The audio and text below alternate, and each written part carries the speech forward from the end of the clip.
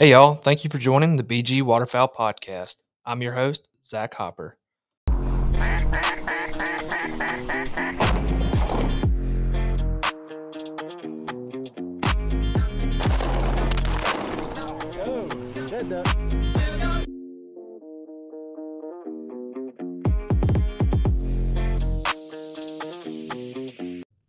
What's going on, guys? It is a gorgeous day here in Memphis, Tennessee. Only a balming 100 degrees with a 110 degree heat index. So it is by every means miserable outside. But to take your mind off the heat, I've got a pretty cool guest today. Got Sean Weaver with me today, and Sean reached out to me through Instagram. Just started talking about the podcast and wanted to come on, and so we are just now meeting for the first time, so you guys can hear about him as I hear about him. So, Sean, why don't you go ahead and give us a little introduction about your life in the waterfowl world? You bet. Well, first off, thanks for having me, man. For sure. Appreciate it. Yeah, my name's Sean Weaver, obviously, and I work for Meat Eater as kind of their duck guy, their duck nerd, as I would like to call myself more often than not. And I do a lot of the media around waterfowl there, writing articles and doing a show called Duck Lore and things like that. So I got you. Now, Duck Lore, is that a podcast show or like a film show? Duck Lore is a YouTube series on the Meat Eater YouTube channel, and we did 12 episodes worth last year. Actually, the new 6 episodes just started running this week.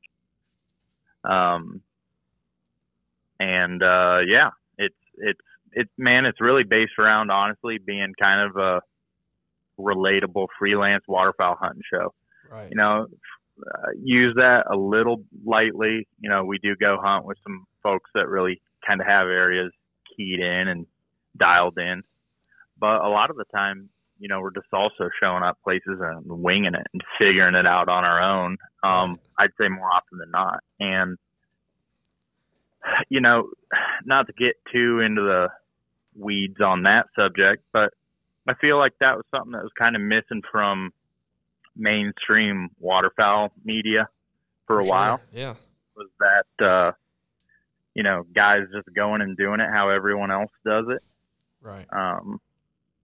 And that was kind of the impetus. That's kind of what I wanted to do with the show. I got you. Yeah, you can only watch so many YouTube videos of people shooting ducks out of a blind. Yeah, and man, it's like this is really getting into how the sausage is made. But when you know that guys are going on a hunt with some really kick butt outfitter, before you even watch the show that they're going to shoot the heck out of them. Right. And if that's what you want to see, that's great. But if you like kind of the story, right, the hero's journey of seeing how the hunt actually unfolds and seeing shit go real wrong, right. That's not always the way to do it. That's the reality of it. And that's the reality of it. Exactly. I think we were talking to somebody on here not too long ago about that. I mean, that is duck hunting. It's not sunshine and rainbows. I mean, the few days a year that you get that are sunshine and rainbows, like it's not because you're per se good at it. It's because that 90% of the time it is sleeting in your face and not pulling the trigger and, killing just one bird or something like that, getting stuck in the mud. I mean, that is the reality of it. And that's what I would prefer to see, is somebody that's, I guess, kind of like me, because I grew up on public land, still hunt. Yep. I'd say 75% of the time on public land. Yep. Like you said, y'all going freelance. We're headed up to North Dakota. Our first filmed episode of the year for Buck Gardner will be a freelance hunt in North Dakota. So really excited about that. Nice. Yeah. Good luck, man. That's one of those places that, it is all about what you put into it, right? Right. Now with how many guys go to Canada or go to North Dakota every year and can't go to Canada now, right? Right. North Dakota's getting even more pressure and guys every year. Oh, and yeah. if you put in the work, you'll get on it. But man, you got to put in that work. Right. We got, I believe we've got 3 separate vehicles going, so I hope that kind of helps us spread out and find the X, Yeah. Because, I mean, there's no doubt the ducks are there. We'll be there in late October, so they most definitely will be there. And it's just about, I mean, from what I've been told, the permission, the electronically posted lands, if it's the same owner posted on one side of the road and the other side of the road's posted too, if he owns that part. I mean, it's a lot of stuff that for a first timer, luckily we've got a couple guys that have been up there before that are kind of gonna, I guess, know the rules just a little bit better. But I'm nervous, but I'm super excited. I cannot stand one more day of this weather. I'm ready to Dude, freeze my butt off. You guys have had a brutal summer down there. It has been the hottest summer I can remember. And, I mean, people are like, climate change. I was like, well, last year I can't remember too many days that it was over 90 degrees down here. So, I mean, you tell me. But I guess we're paying for it for having a mild summer last year. It is scorching. That's no kidding. I mean, I was talking to go ahead, man. Clay Newcomb sorry, I didn't mean to interrupt you there. I was talking to Clay Newcomb from Arkansas, and he said it's just been relentless. It's been week after week of just record hot. It has been, and man, the lack of rain. I pray for these farmers, man. I mean, I can count on one hand how many times it's rained probably in the last 2 months. So, I mean, if they've got irrigation systems, they're fine. But, I mean, my grass in my front yard is burning up, right, because it's not getting any rain. So, I mean, definitely looking forward to some fall weather. I mean, just one day where it's not, you can't stand outside for 10 seconds without, getting your shirt soaking wet. I mean, I'll take anything at this point. So, Sean, you're from the north part of the country, correct? Yes, sir. Yep. South Dakota.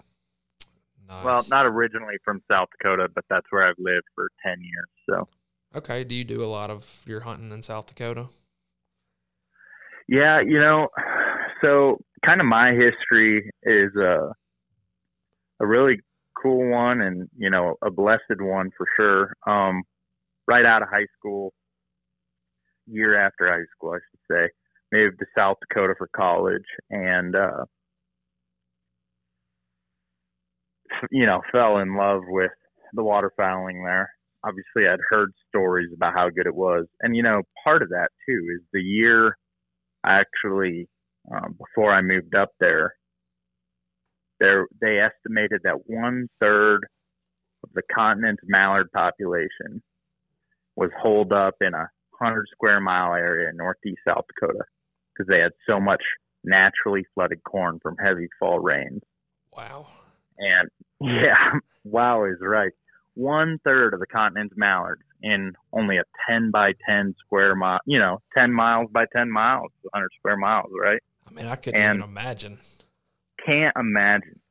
And, I had some friends that were in on all that, in on the hunting up there. And they said they'd drive around shooting paintball guns out the window just to flush birds out of the corn. If they didn't flush 50,000, they weren't going to hunt it. Wow. I mean, I guess you have to get them flushed up if it's standing corn to even see that, right? Right, exactly.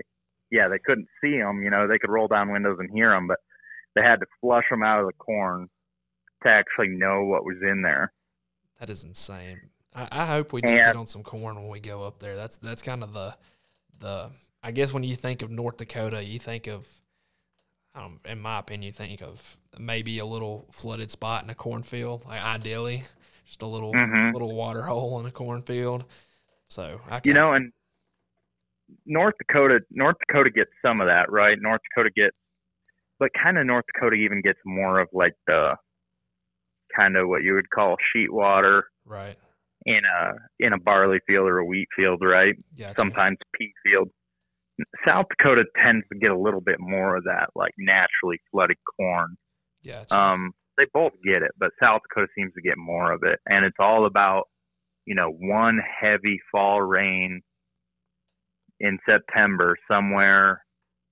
You get one thunderstorm that just sits and burns gas over one spot for, a couple hours, and you might have a couple mile area with a bunch of flooded corn. It's amazing how fast those ducks find it, man. Every year I get on, one spot like that where you might have to drive 200 miles to find it, but like it's worth it if you do. Right. Yeah. I mean, I remember, I guess North Dakota, if you're saying it's like wheat, I guess it's pretty much like Saskatchewan, because that's where I was in early October last year. And I mean, there's nothing but barley and wheat up there, it seems like. But as you well know, if you're from up there, there was no water last year. Like, it was dry as a bone. I couldn't believe it when we were driving through North Dakota, driving through these just bare potholes, and you were like, my gosh, like, where are the ducks at? Like, how did they even make it through? But fortunately, from all the reports up there, it was a very wet spring. So hoping that produced a pretty good hatch, and hopefully North Dakota, South Dakota is going to be pretty loaded this year. Yeah. I mean, it was a wet spring. It's been a dry summer again, relatively speaking. Kind of few crazy wind events and windstorms and like derecho, they call them, events that have come ripping through. But, the nesting this year should have certainly been better. It'll be interesting to see what the actual formal counts, waterfowl counts are when those come out. Yeah. But, the pond counts were up huge in North Dakota. And, frankly, man, I think we dodged a bullet as waterfowlers. If we'd had another year of what the drought was like last year, we could have been looking at moderate or restricted seasons pretty soon. It's insane to think about that 1 year could have, changed waterfowling as we know it, really. Yeah. Us young guys, we've been spoiled. It's been a liberal season in the Mississippi and Central Flyways for, at least 25 years. I say, as long as I've been duck hunting, it's been just about the same. They've restricted, like the pintail went from 2 to 1, but then again the speck in Arkansas went from 2 to 3. So it's, like you said, pretty liberal. Yeah, but we've never had to go through that reduction. Let's say the Mississippi Flyway, right, of knocking that season from 60 days down to 45 or down to even 30, knocking mallard limits down to 3 or down to 2.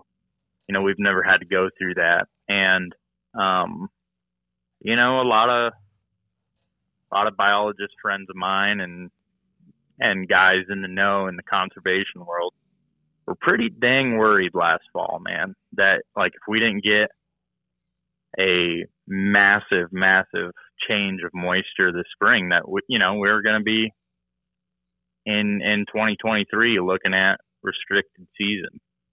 Man, that is insane. Like, I guess everyday guy, you don't know that stuff's even going on. Like down here in Arkansas, or technically I'm in Tennessee right now, but just down here in the South, like, you always have a pretty wet winter. You always have your places to go, and everything's normally all the same down here. There's always water to hunt down here, and I guess you just never. It kind of goes to the wayside thinking about up there how 2 years of a really extreme drought could potentially have such a harsh effect, even as far down as Arkansas. So yeah, thank God for the rain. Man. That for me brings up a larger conversation that I would love to see conservation-wise us move more towards, as waterfowlers is, everyone kind of has this tertiary understanding of that. Yeah, the ducks nest up north and they come down south. But I don't think, certainly plenty of guys, but I don't think all the duck hunters in the South quite grasp how much even our farming practices are changing and influencing waterfowl numbers. Right. And, how much damage is done by, let's say, some haying programs or loss of CRP or tiling or tillage or, so many Right. different practices that are kind of becoming, have been the norm for a long time. But, just how much of a detrimental effect they're having on waterfowl populations in the long term. Iowa is famous for, you look at Iowa and you see nothing but corn, right? And you see nothing but tiled fields. Right. Well, Iowa's lost over 90% of its wetlands over the course of modern farming. Right. And you can only imagine what it was for a nesting. You can only imagine the ducks it produced. And now it doesn't produce hardly any ducks, with the exception of small areas in north central and northwest Iowa. And, eastern South Dakota, the Katota Prairie, which is this beautiful, godsend of a duck nesting habitat, is headed the same way if we don't get a firm grasp on how important grasslands are to duck nesting. And I don't think guys always quite understand how big a deal that really is. Yeah. I mean, for the guy in the South, I mean, it really equates to what farming practices did and are doing to the turkey population. I mean, the nesting for hens and pastures, for say, in the thick grass, they're getting closer and closer to these fence rows and stuff like that, and they're completely bush hogging and doing all this stuff, Yep. and we're seeing the result in the turkey population. But even before then, the quail population. The quail population, Yeah, my grandparents used to tell me about how many quail used to be down here. Well, now that, like I said, the farming practices, they're just bush hogging and getting so close to these fence lines, and the quail are gone. They're, almost extinct down here. I mean, they're really, quail's a real bummer, man, because you just wonder. I've said this before. We look back now at, let's say, market hunting or DDT in bald eagles and, just eggs in general. We look back at those things and go, man, did we come close to just screwing it all up? Mm-hmm. And I wonder what it is we're doing now that guys 40 years from now will be looking back at us and saying, man, you guys really screwed the quail into oblivion by doing X. Because Right. It seems like there's so many things that are hurting the quail right now, right? Yeah, I mean, It's like you less can just predator control. Farming Right. practices. Everything. Yep. But that's such a negative thing to think about. But it's true. It's reality. But I would say if it wasn't for the North American waterfowler, we really wouldn't even be keeping our heads above water as far as a waterfowl population. The dollars that we spend that fund so many wetland conservation projects and things like that. Mm-hmm. I'm sure we could be doing more, but like you said, in 40 years, we'll look back and be like, dang, we should have done X, and just wish we could know now, because like you said, since I started duck hunting, even, a decade or more ago, I used to be terrible. I'd go out there with a handful of decoys, not know how to blow a duck call, and I was walking out with my limit because there was just ducks. You didn't have to really know what you were doing. They were just here. Like January, there were mallards here, and you didn't really have to worry about trying real, real hard. And now it's if we get one limit out of a group of 5 guys, we're pumped. And it's, you can blame it on the droughts and stuff like that, but overall the numbers are, it's looking scary, and especially for, guys in the industry like us, it's, we're looking at jobs, it's even bigger than just a hunting season. We're looking at jobs. So yeah, that's, but here we are spreading the awareness about it, that, if you can do something. The easy thing to do, at the bare minimum, right? The easy thing to start off with is buying a membership to both DU and Delta every year, and getting yourself a coon fight predator call, and shooting the heck out of raccoons when you get the chance. Yep. Make yourself some nice hats and yeah. I mean, that at the bare minimum, right? You start there, buy an extra duck stamp every year, buy your membership to DU and Delta. I mean, that alone, high tide raises all boats, right? And if we had, let's say, go say a extravagant, out of control number. Right now we have 45 million ducks roughly. Let's say we had 100 million ducks in the country. All these kind of nitpicking, blaming each other conversations about, oh, the guy's hot cropping up north, or the guy's doing this in the wintering grounds in the south, or they have too long a season, or they shoot too many birds. All that would kind of go out the window if we had more ducks. Mm-hmm. Yeah, I mean, totally. And so I think we focus on how can we make more ducks, right? Right, and I think regardless of the opinions on Delta, waterfowl, or Ducks Unlimited, in the grand scheme of things, they are helping. I mean, it's not like they are doing anything to hurt the numbers.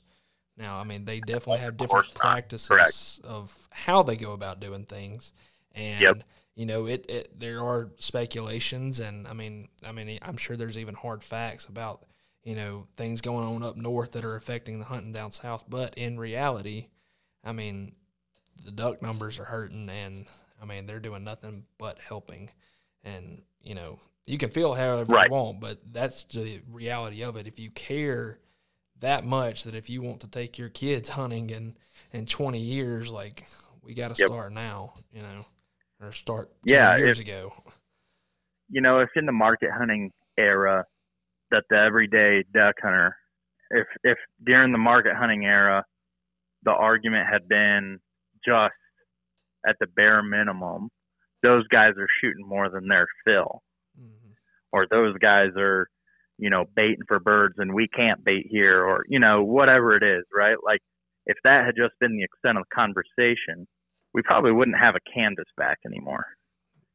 Yep. But everybody, both market hunters and sportsmen alike, just the everyday guy with a double barrel and market hunters, all realized that there was just not enough ducks, that there was not the ducks there had been before. And, all kind of came together, and a little bit forced at the hand of the government, right? Yep. But they all came together and said, yeah, we gotta save the duck. And there was a huge movement before market hunting was even outlawed. You go read some of Nash Buckingham's writings. He was writing about the demise of North American waterfowling well before you actually saw all the rules and regulations on it. Right. And I think it would be great of us. I think it'd be our generation's great conservation movement for us to say, okay, what can we look at and see is negatively affecting quail and turkeys and ducks and what else have you, and say, how can we change it? How can we make it better? For sure. And I think you're already seeing that push in turkey hunting because of how poor it has gotten in the last, even 5 years. You're looking at people, they're like, we got to ban decoys, we've got to lower bag limits, we've got to regulate, out-of-state hunters, all this kind of stuff is just over the last, just few years has been, they're pushing the envelope for it, and some things have already been done, like in Mississippi. They're restricting the out-of-state hunters for the first few weeks of season. So, we're seeing the effect on turkeys. It's ducks. Right. If you look close enough, you see it. But if you're just the everyday duck hunter, that just does it, right, on every other weekend per se. You're not going to notice it until they're like, well, here's your 30-day season and here's your 3 duck limit. Right. And that's, that. And if it comes to that, maybe it'll be better for my kids. Just got to look at the positives there, but definitely need to be doing. And I do think everyone needs to do kind of their own do their own research and read up a little bit, listen to a couple podcasts, listen to, some of the stuff I've done with Delta, and do a little of their own research on the absolute explosion of mesopredators across the landscape, everywhere from Mississippi all the way through North Dakota, Right. Yeah. There wasn't even raccoons recorded in, no one can find written recording of raccoons being in North Dakota before the 1950s. And now they're spread all across the whole state, right? Right. And, you also look at how many people trapped or ran dogs or whatever else on raccoons for, all the way up till the 80s. And then the crash of the trapping market beautifully coincides with,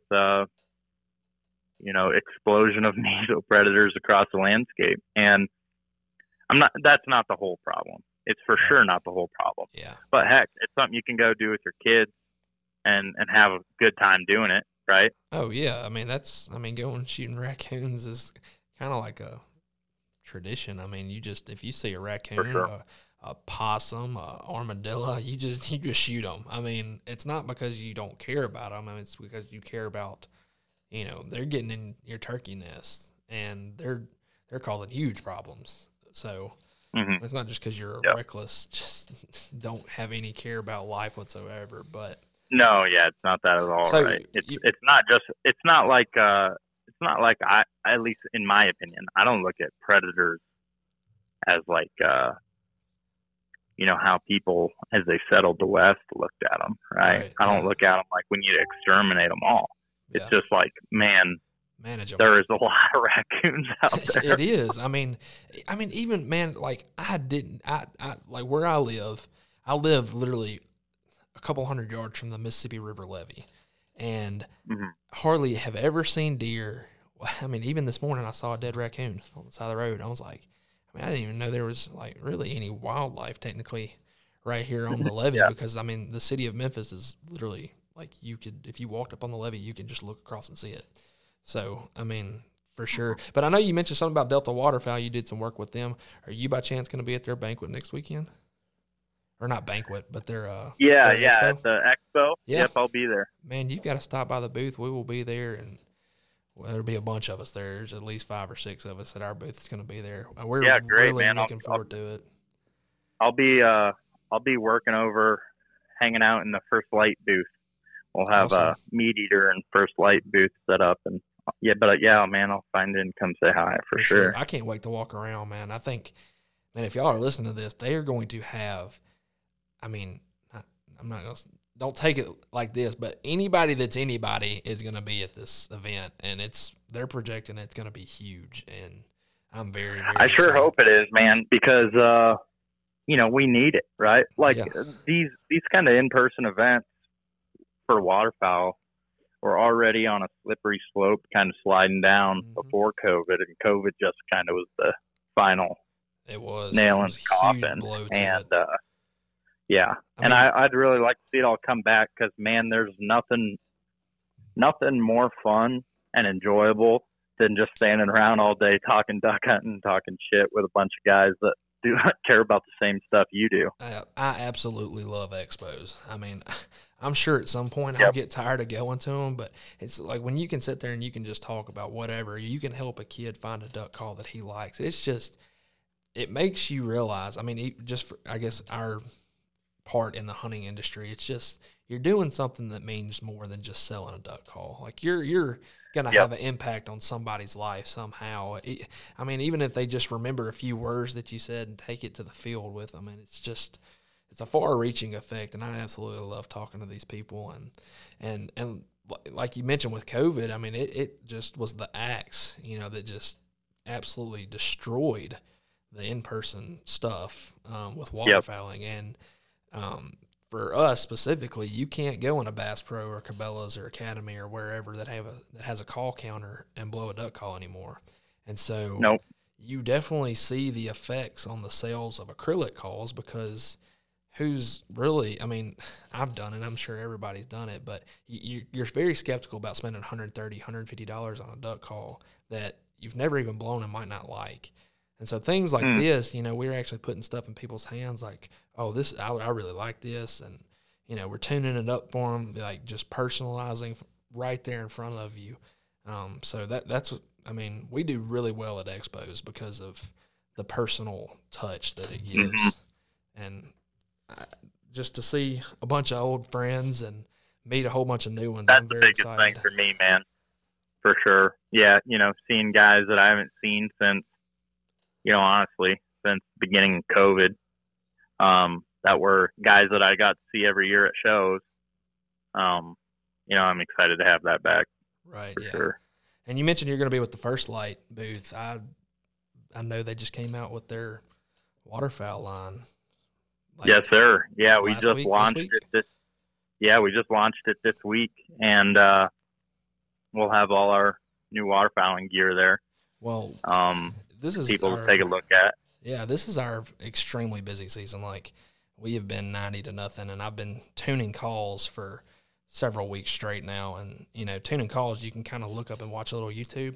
At least I do. And, man, I their ads came across, and, I started watching their stuff. And, I mean, it's just cool that they're getting into it because, I mean, I've heard really good things about First Light and the base layers and stuff like that they make. And now that they're branching out into the waterfowl a little bit more, it's pretty cool to see. Definitely excited to look at it for sure.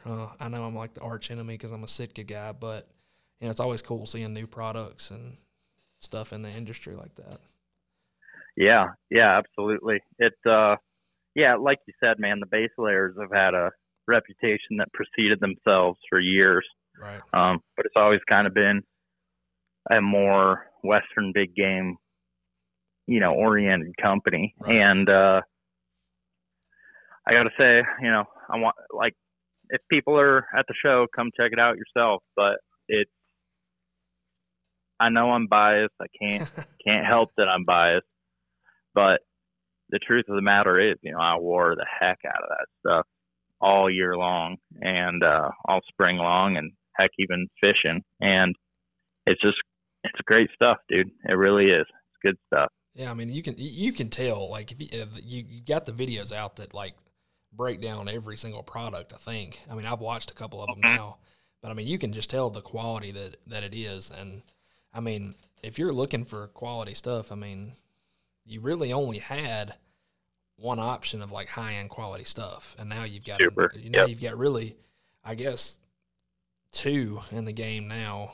I guess you could say probably three with Shin Gear has come into the picture now too. But really, the main players in that are going to be Sitka and First Light that have the real good stuff, I'd say. But, Yep. But yeah, man. Yeah, well, you'll have to check some of it out. I'm excited to meet you, man. It's gonna be a good time. It is going to be extremely good time. I just cannot wait. I've been sitting here making some, gosh, what am I trying to say? Making some posters and stuff like that for social media, just helping them advertise it. Because I have friends in Little Rock, and they're going to be there and trying to get. I think if you're within a few hours, I think it'd be more than worth your time to come down. And I mean, like I said, every big name in the industry will be there, and so you'll get a chance to meet some really great people and try out new things. And like I said, put your hands on calls that you can't in a Bass Pro or a Shields or something like that. So I'd highly recommend that y'all show up. But I told Sean before we actually hit record that we were going to get into some decoy talk, some spread talk, stuff like that, because if you check out his Instagram, his decoy perspectives that he posts are just really cool to look at. And I want to kind of dig into the mind of Sean Weaver about, different situations. What are you thinking and why are you doing what you're doing? Because, I mean, like I said, when I first started out, I had 6 decoys. I would throw them in front of me and I'd kill my limit. But nowadays, you've got, birds being shot at from Alberta all the way down to, Louisiana. I mean, they see the same things countless times. I mean, even though they can fly hundreds of miles, in one go, I mean, they're still seeing a lot of the same stuff. And Yep. I mean, just kind of, I guess, give me the baseline of like, Yeah. your situation. If you, just a slough, or like a pothole, I guess if you're in South Dakota, just a pothole. Yep. If it's corn or even just like sagebrush around you, just if it's a pothole, like what are you looking at when you're scouting? When you're scouting this specific place, like what are you keying in on to know, okay, this is where I want to set up. This is, I want this wind. Yep. If we have this wind, we're going to do this. Just kind of walk me through like your thought process, I guess, because I'm really interested to hear it. For sure. So, I have to add like a disclaimer that sometimes it's a little bit influenced, not just by hunting, but by cameras, right? Right. Because a lot of my hunting these days gets done with cameras around and camera guys and avoiding lens flares. And frankly, that's been, before I worked for Meat Eater, I was a producer of the Grind Waterfowl TV, and I've worked in the video side of the waterfowl space for quite a while, and spent a ton of days every year seeing how waterfowl interact with the decoy spread and hunters from kind of a third person perspective, but still being close, right? Yeah. I was always kind of the guy that liked to run the long lens, as we would call it, sitting 20, 30, 40 yards away from the decoy spread, filming tights of birds working. And that gave me, I think, a very unique perspective and experience of how, seeing how waterfowl work a spread. And if there's anything I really now look at, but beyond, of course, the baseline, the birds are there, right? Right. Let's take that as a given. Yep. What I really then look for beyond that is shadows and what my wind is going to be. Ideally, I'm always going in knowing, hopefully, going into a spot as I'm scouting it, knowing what my wind the next day is going to be. You'll see in a duck lore episode that'll be coming up. It's the third episode of season 2 in Missouri.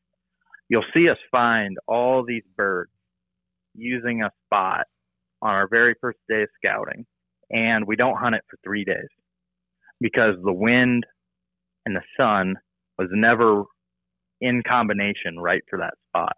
Right. Ideally for me, what I want is I want to be able to hide in the shadow, and also just not have the wind in my face. I don't care if it's perfectly a sideways wind. Talking more specifically is easy. That spot was, you were faced pretty much straight east, and the birds were flying, mid to late morning. So the sun would get up to about the south, and the wind was out of the west. So you're still kind of in the shadows in that spot of this tree we're hidden in, where we kind of build this man-made driftwood blind. We're kind of hidden in the shadows of this tree, and the birds are coming straight at us, but all they see is shadows in this driftwood, right? They can't actually ever get sun right on us. Right. And again, part of that's because the cameras are there. You don't want lens flares. But, the other side of that too is just like, it's, you think about that first light flight every morning and when it's dark, and those first birds in the morning can decoy so good when it's nice and dark in the woods or in the marsh or whatever else still.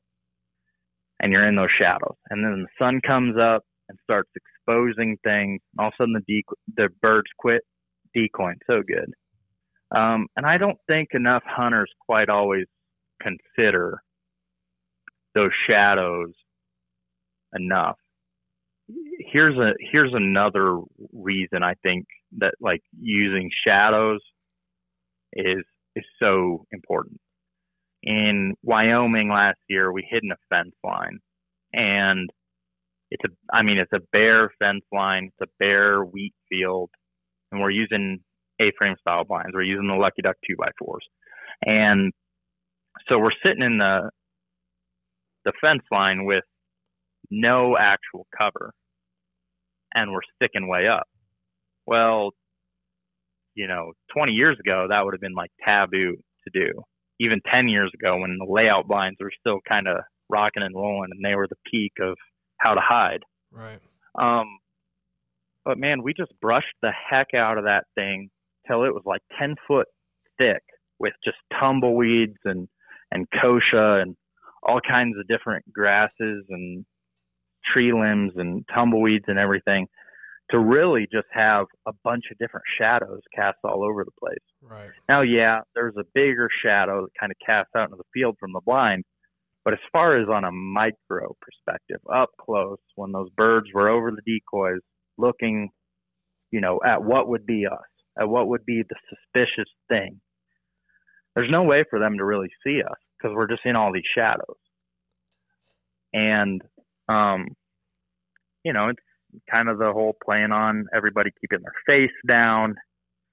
You're sitting in a, big wooden blind on the edge of a rice field in Arkansas. Everyone tries to tuck their face behind a beam or put their face down or put a face mask on. And really, to me, what all that is trying to find a way to hide in the shadows. Right. So to me, that's like always the root of how I'm going to try to hide in a spot, which ultimately determines what my decoy spread looks like.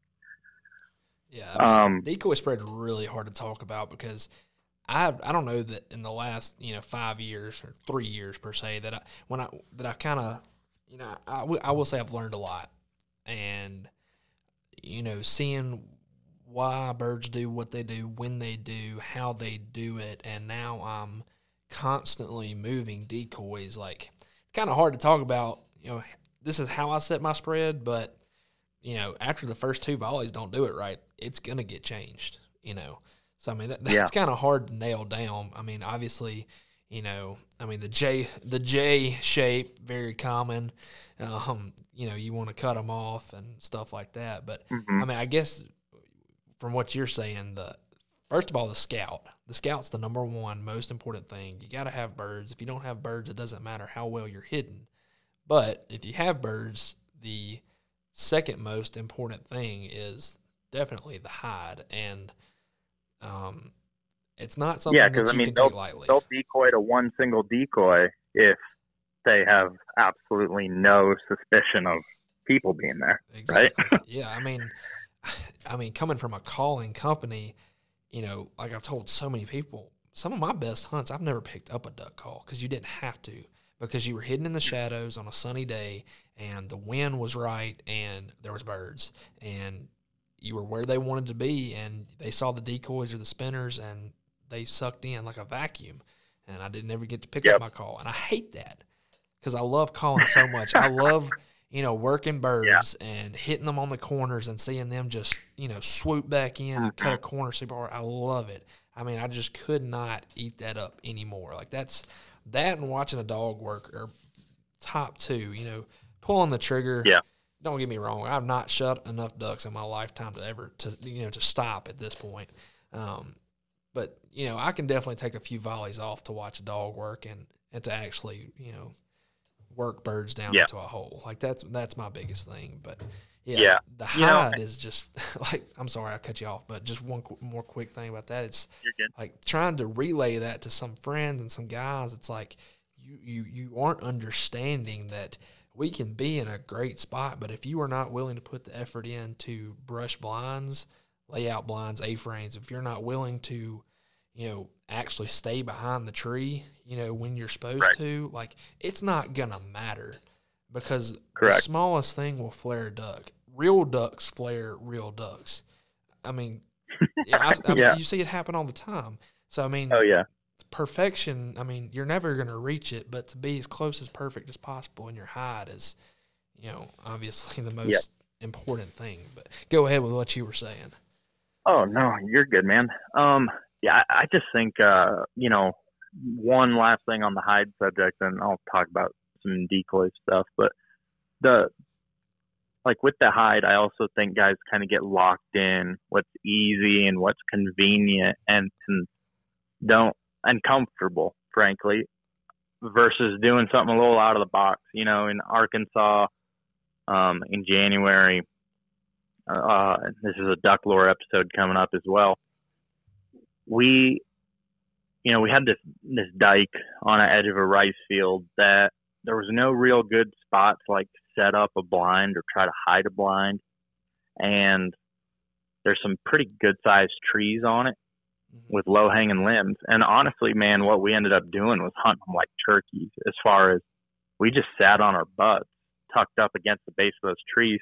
And yeah, the shooting was hard sometimes because we're like shooting through these low hanging tree limbs that are between us and the decoys, but we were hid, and right. you would never even question doing that for a turkey. Of course, that's how you would try to hide from a turkey, but exactly. Why not try it for ducks? They got just as good a vision. Just as good. And I know I have a buddy, and I know he'll hear this episode, but I mean, it's more than one buddy, but I'm thinking of one in particular. I mean, they're sitting there breaking limbs off, and they're like, I got to get a lane to shoot. I'm like, no, you don't. I was like, you can shoot through branches, like it, unless it's like a arm-sized branch. I mean, that's in front of you, like right in your face. You can shoot just because there's a few twigs hanging down in front of you. You can shoot through that and kill ducks. I mean, it's not about having a wide open, perfect shooting lane. It's about. And you know what? If you can't shoot through it and hit them, you'll shoot through it and hit them on the next shot. Yeah, I mean, you're going to make a hole regardless. But, if you're breaking off whole limbs that have a lot of hide, I mean, you're doing more damage than good. I mean, it's, I understand everybody wants to shoot. That's why you go out there and do it. You want to kill ducks. But for sure, you ain't going to do it if you ain't hidden. I mean, that's just is what it is. Yep. I mean, and honestly, I used to be that guy that I'll just stand behind this, this buckbrush bush, and that'll be good enough.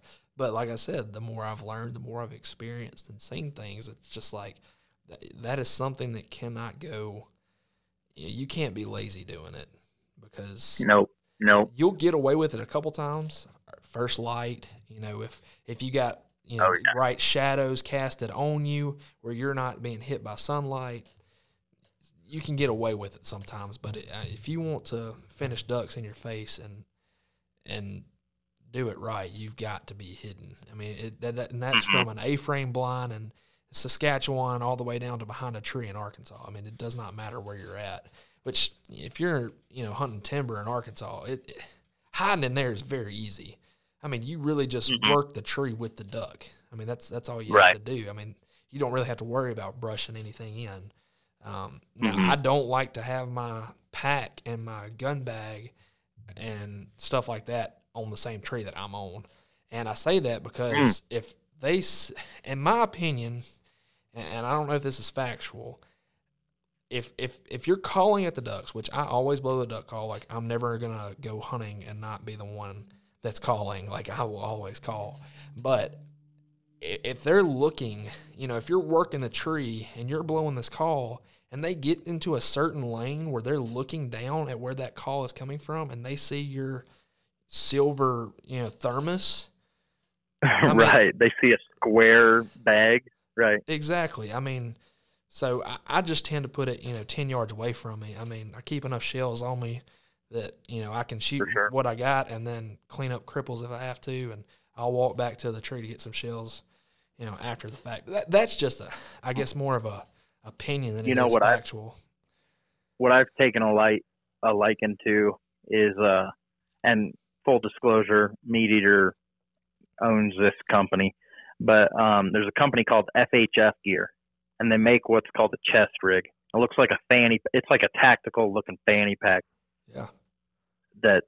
It's almost like a bino harness that mounts on your chest, right? And they've got some shell holders that string onto the outside of that. And you can keep your phone, pair of gloves, all your shells, any extra things like a dog remote or whatever else you need in there with some shells on the outside. It's like, man, you don't need the whole blind bag out Right. on your tree or wherever you're trying to hide, wherever you're trying to actively hunt. Like, if you need stuff like snacks and thermos, whatever, you can go walk and grab it. But as far as what you need immediately for the hunt, you can keep a lot slimmer profile by just keeping it all on you. Yeah, I mean, rather having stuff strewn out all over. I mean, there's a lot of situations that I've hunted in my lifetime that you did not have the bag with you because you couldn't. Right. Because you couldn't keep it on your back. Couldn't carry it. Couldn't carry it. And there's not one tree that will, or a little bush that will hold up the weight of the pack. You know, there's nowhere at all to put it. And so, I mean, you carry what you think you need. And if you have to take a hike back mid-hunt, you know, it is what it is. But that's, you know, that's just like I said, it's probably more of an opinion than factual. But working ducks, like, I've picked ducks up from, you know, that were about to light 20 yards away on the other side of the decoys and picked them up and put them in the hole, in the shooting hole that we wanted them in just by calling. So to say that a duck doesn't know where the sound is coming from is not true, because a duck, just like a turkey, probably knows exactly what location you were calling from. Oh, yeah. I mean, heck, dude, I'm sure you've seen the same video, but it's forever ingrained in my mind, a video of the Duck Commander boys years and years ago calling some gadwall up off the water about 100 yards away that come them light right in front of them. They actively called those gadwall up off the water that then fly straight over to where they're at. Like, they definitely can hear where that's coming from. Oh, 100%. And a gadwall in and of itself is a hard enough duck to call, because they're either going to do it the first time or they're going to tease you for about 10 passes and leave you alone. So yeah, while you burn every other group of birds around. Exactly. I can't tell you how many times I've done it. They're gonna do it every time, and no matter how many times I witness it, I'm still going to try them. So yeah, oh, for sure. Because and the worst part about the gadwall, right, is that they come breaking down, looking so good. Mm-hmm. They're about the best decoying duck there is besides a shuffler. I mean, they're sucking just like almost like a widget in the field. Like, they're just eating it up, and then they'll get to 70 and screw off and then go swing you another 10 times. And you're like, all right, well, it's one of those gadwall days. Yeah, exactly. It's not the fun kind of gadwalls today. And maybe they even have better vision. I don't know. Maybe they see something and they're just like, they do just act goofy. Yeah. They're just active. I mean, pintails will do it. Shovelers will do it. I mean, gadwall, like you said, widgeon. We don't have just a butt ton of widgeon here, but I mean, I've killed several, and I mean, most of the times they're just in with other ducks, so you can't really even tell what you're working when you're working them. But yeah, I know you said you were on the production team for the Grind. Is that what you said? Mm-hmm. Yeah, I was the producer of the Grind Waterfowl TV for 4.5 years. Big Dakota decoy guy, then. Yes, sir. Yep. Yeah, yep. We're good friends with them over there. I actually loaded our enclosed trailer up with God knows how many bags of flocked mallards just the other day, and that made it worse. My duck depression, just loading all the mallards up in the trailer, knowing that trailer was just going to sit there for several more months. Mm-hmm. Yeah, Bill. I look at Bill as a great friend and a mentor to me. I learned a lot over the years hunting with him and seeing him hunt the Missouri River, how he hunts it, talking on decoy spread specifically, a trick that I learned straight from Bill, and it was just kind of putting two and two together. Like, it was like I had 2 and 2 and wasn't putting a plus sign between. Mm-hmm. Bill's like, hey, idiot, put the plus sign between. Was for years I would, set up my decoy spread, hunting bigger water, let's say, rivers, reservoirs, bigger lakes. Mm-hmm. I would set all my duck decoys square in front of the blind, and then I would have my goose decoys kind of set off to the side, right? Right. Like, oh, maybe we'll see some geese today. And so often, those ducks would go decoy on the edge of my spread. but I never put two and two together that the reason those ducks were decoying to the edge of the spread was not because they were light and short, but because they were actually decoying directly to those goose decoys. And Bill will center his. You go watch some episodes of The Grind where he's hunting on the river and see him put goose decoys smack dab centered up right in front of the blind. His main thick, centered part of the spread will actually be goose floaters, and his perimeters will be his duck floaters. And man, it works. It just does. Doesn't work all the time, but it works a lot of the time. And that's both a hot tip right there, and also a testament to what I've learned from that guy, because there's nobody, and you can say this easily, there's just nobody out there that's hunted the Missouri River as long and as hard as that guy has. No, I mean, I'll be honest, man. I don't even think it was 2 weeks ago I was watching a video of him, and I don't know if you were still the producer for it or not, but it was him and an old buddy of his, just two guys, and they were in their boat blind. And was it the Golden Pond Greenheads episode? It was. Yeah, I filmed that one. Yeah, that was it. Yeah, so I didn't even look at the decoy spread in that. I'm gonna be honest. That was just kind of something in the background that I was looking up. I think I was doing laundry in my living room. I was looking up watching it, but yeah, for sure, man. The Dakota decoy, man. I'm just talking about as far as posture and a duck decoy, because we don't hunt too many Canada geese down here. They just, for whatever reason, kind of stop in Missouri. That's really, if you're going to kill Canadas, it's a lot of times, you're going to go north of Missouri, right? So, but the posture in those decoys are unmatched. It looks like an actual Drake mallard sitting on the water, man. It just does. It does, and they've got it nailed down. I can tell you that, because that's all I hunted with as far as duck decoys last year was Dakotas, and man, we actually had some replacement heads, because those Dakota decoys that I were hunting with were Buck Gardner himself, his decoys. Yep. And they still belong to the company, and so I was using them, had replaced the heads, put new flocked heads on it, and man, did they ever get it right? They look phenomenal. Yeah. Yeah. No, they do. They just work. They just look good. I've got some fully flocked Dakota mallard floaters that are at this point solid 4 years old. And yeah, they're beat up, but you go put them out there 20 yards and it looks phenomenal, right? Yeah, holding it in your hand, you're like, okay, those are beat up. Some of the flocking's coming off. Right. But I've never bagged them. I just throw them in and out of the boat. And, last year hunted 72 days or whatever over them. And they're beat to sin, but they still just look good. The posture's, like you said, it's just hard to beat, man. It's almost like it gives you an extra level of confidence hunting with good stuff. That's what decoys are, right? Calling a spade here. If you're just a young guy starting out that doesn't have a bunch of money to go shell out for nice duck decoys, you shouldn't go buy fully flocked Dakotas, because you're only going to be able to afford 6 of them or 12 of them. I was that guy. But I've been there. You're right. We all were, right? At some point, sure. We were buying hot buys off Craigslist. And if that's all you can afford to do, that's what you got to do. You got to build out your decoy spread.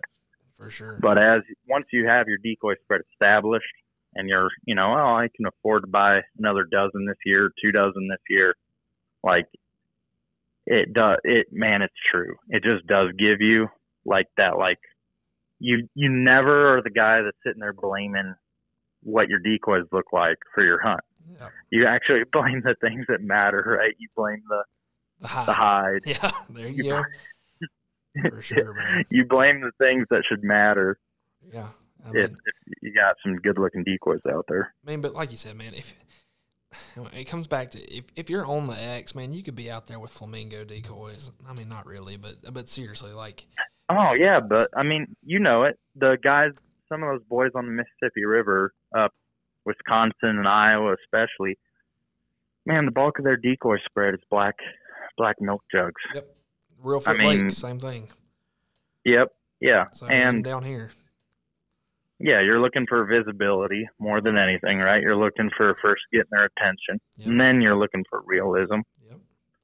And you're right. If you're on the X, if you're really on the spot, you can be out there with dang near anything. But it is nice to when have you're quality stuff. I mean, and that's just the waterfowl world today. I mean, a $15 duck call does the same exact thing as a $150 duck call. And but we want the custom engraving, we want the pretty pearl color, you know, we want all that, and you know, it is what it is. I'm definitely that guy. I like good stuff. I mean, who doesn't? But I like, you know, I know you're a First Light guy, but I'm a Sitka guy. I like to have the Sitka gear. I like my Dakota decoys. I like my all acrylic Bud Gardner calls. Like, you know. Yep. Well, I will say the technical gear, as far as clothing goes, that is one where it's like, man, that's like the first place to not skimp if you can afford to, right? Yeah. Because if you just go buy the $120 set of waders every year, you know, you're going to be soaking wet by the third weekend of duck season. Exactly. And you're going to be miserable, and you can't hunt as hard and as long when it's cold all the time. And I think some guys are just tougher than me, if I'm going to be honest. But dude, I do like just having good clothing, because we sat out in Salt Lake last year, in Missouri and Wyoming, in some absolutely brutal conditions. You know, one day we're hunting in Wyoming, it was negative 18 wind chill to start off the day. Yeah. And you know, that's some serious cold. And we were there sun up to sundown our second day. I mean, we sat all day out in that field. And I'm sorry, but you know, and if you can't buy that stuff, you can't buy that stuff. But you wouldn't have sat there all day in blue jeans unless you're one tough SOB.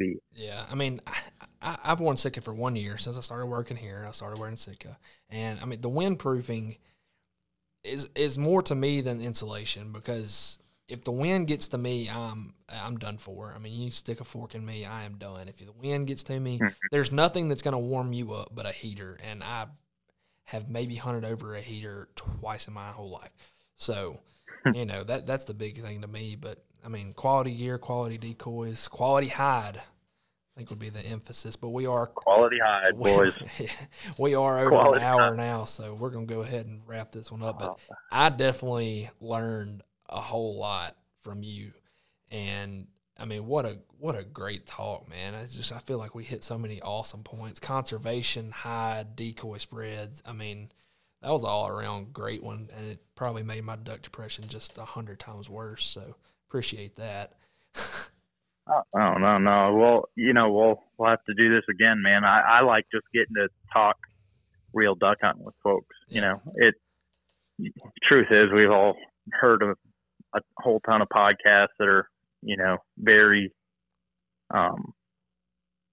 you know, part of getting to know a guy on a podcast is that it can almost have like an interview element of not just actually talking duck hunting, right? And it's hard to avoid that. But when you can get past that and just talk real duck hunting like we would if we were sitting having a nice cold beer together, that's right. You know, that's worth it and fun. I think that's what this was for me anyway. Yeah, for sure. And I'll have my Hey, podcast. What kind of beer do you guys drink in Memphis? Like, if you were to say what's the pick of the litter on domestic light beers in Memphis, what is it? Bush?